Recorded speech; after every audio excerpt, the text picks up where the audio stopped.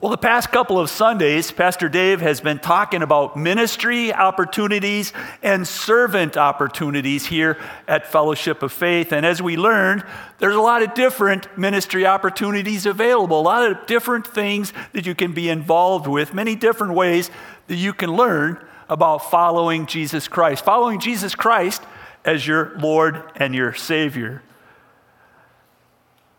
Those times are out there so that we can learn about the grace that God has given to us through Jesus. And of course, we remember the name of our church. The name of our church is Fellowship of Faith. So obviously, fellowship is a very important part. It's a very important part. And what better way to get to know the fellow attenders, fellow members here at Fellowship of Faith than by fellowshipping with them? Well, on Sunday morning, there's a lot of people here, right? A lot of people, and it's kind of hard to get to know those people on a first name basis. Maybe you might know their names, but it's hard to get to know them as a person and you know what it is that they do and what it is that they do here at Fellowship of Faith. And one of the best ways of doing that is in smaller groups. Smaller groups give the opportunity to get to know the people just a little bit better. Otherwise, it's kind of difficult on Sunday morning. So it's in that fellowship, those fellowship times, that we can grow in our faith. That we can grow in our faith, and when we grow in our faith, we begin to see ways that we can serve God. That we can serve God right here at Fellowship of Faith, right here in this church, and also in the communities where we live. There are many different ways that we can serve our God. Many different ways that we can serve our God, and Pastor Dave talked about them. There are many ways that we can serve Jesus Christ, and what Pastor Dave was really talking about was being disciples. Being disciples, discipleship in Jesus Christ. And we can do that here at church. We can do that where we have been planted in this church, in this faith community, but we can also do it in the communities where we live, where we work, and where we play. Now, Jesus didn't just call disciples in the first century. No, he continues to call disciples today.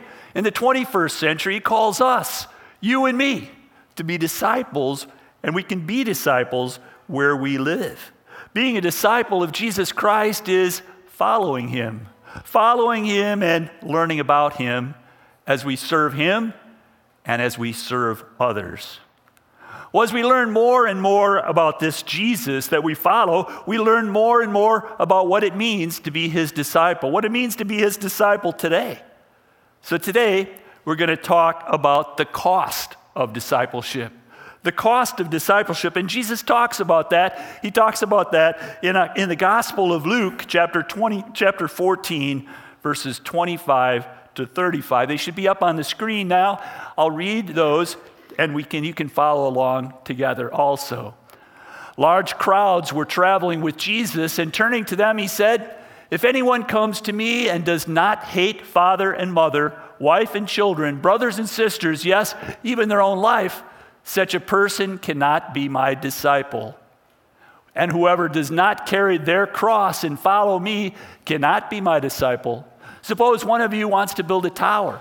Won't you first sit down and estimate the cost to see if you have enough money to complete it?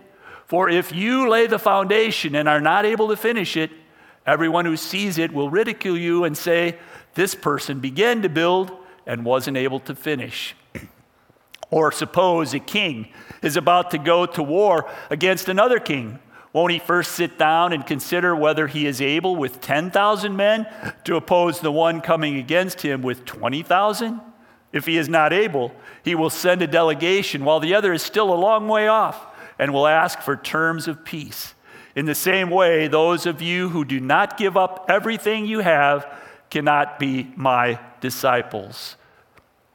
Salt is good, but if it loses its saltiness, how can it be made salty again?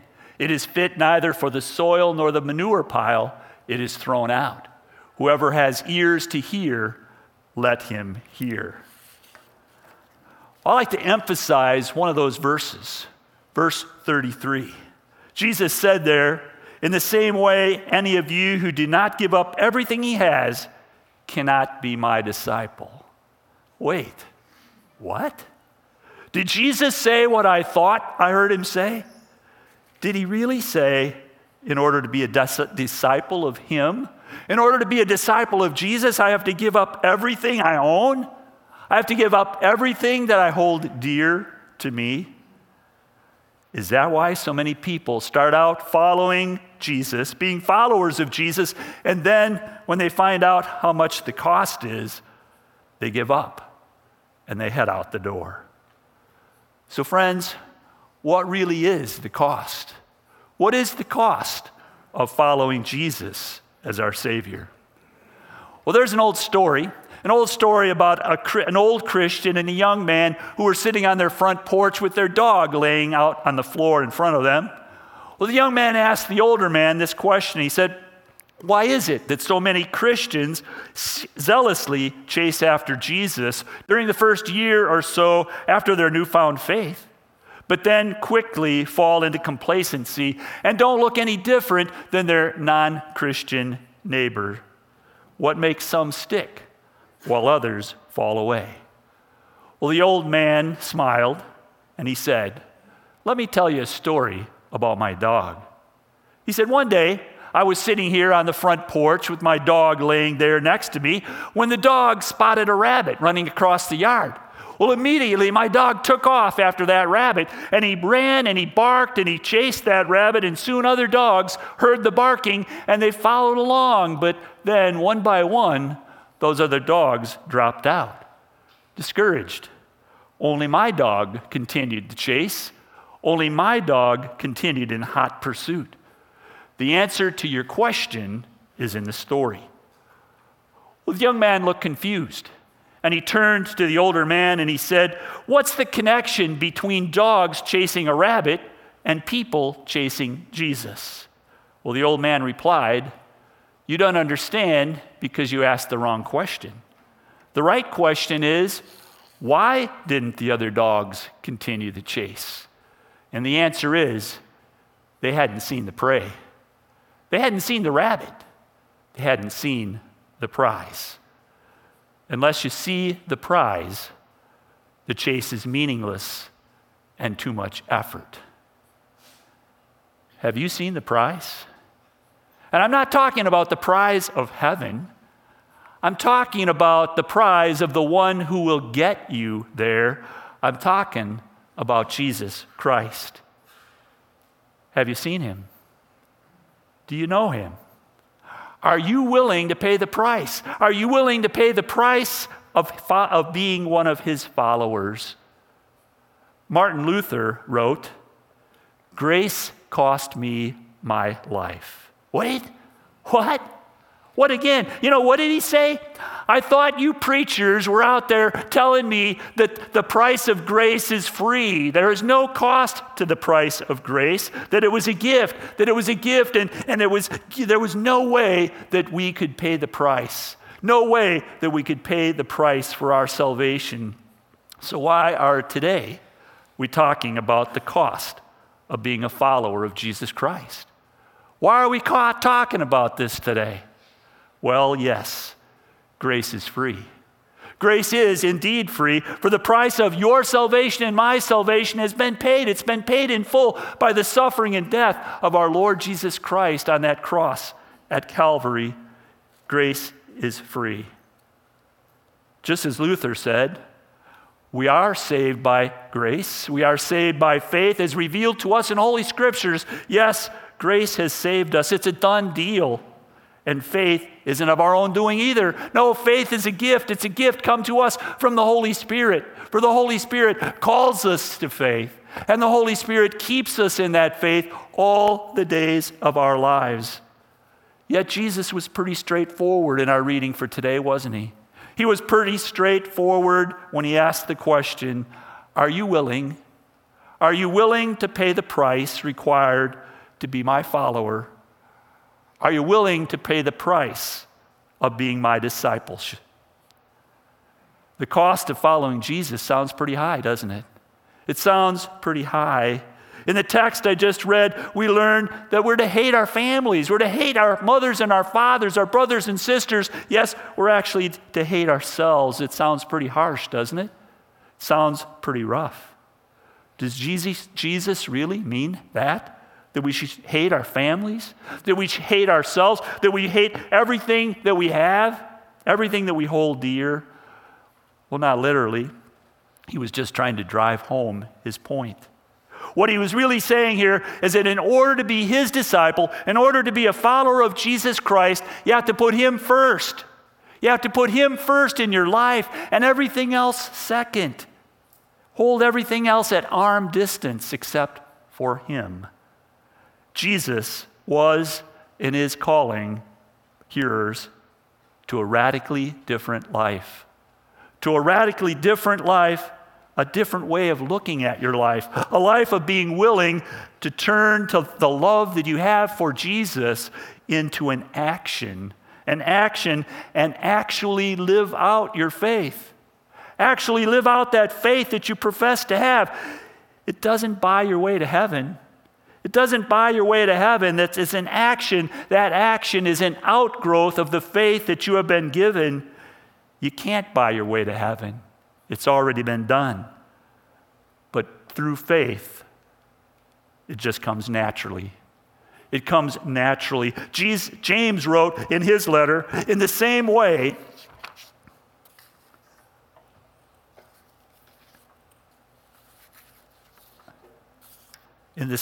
faith by itself is not, if it's not accompanied by actions, is dead.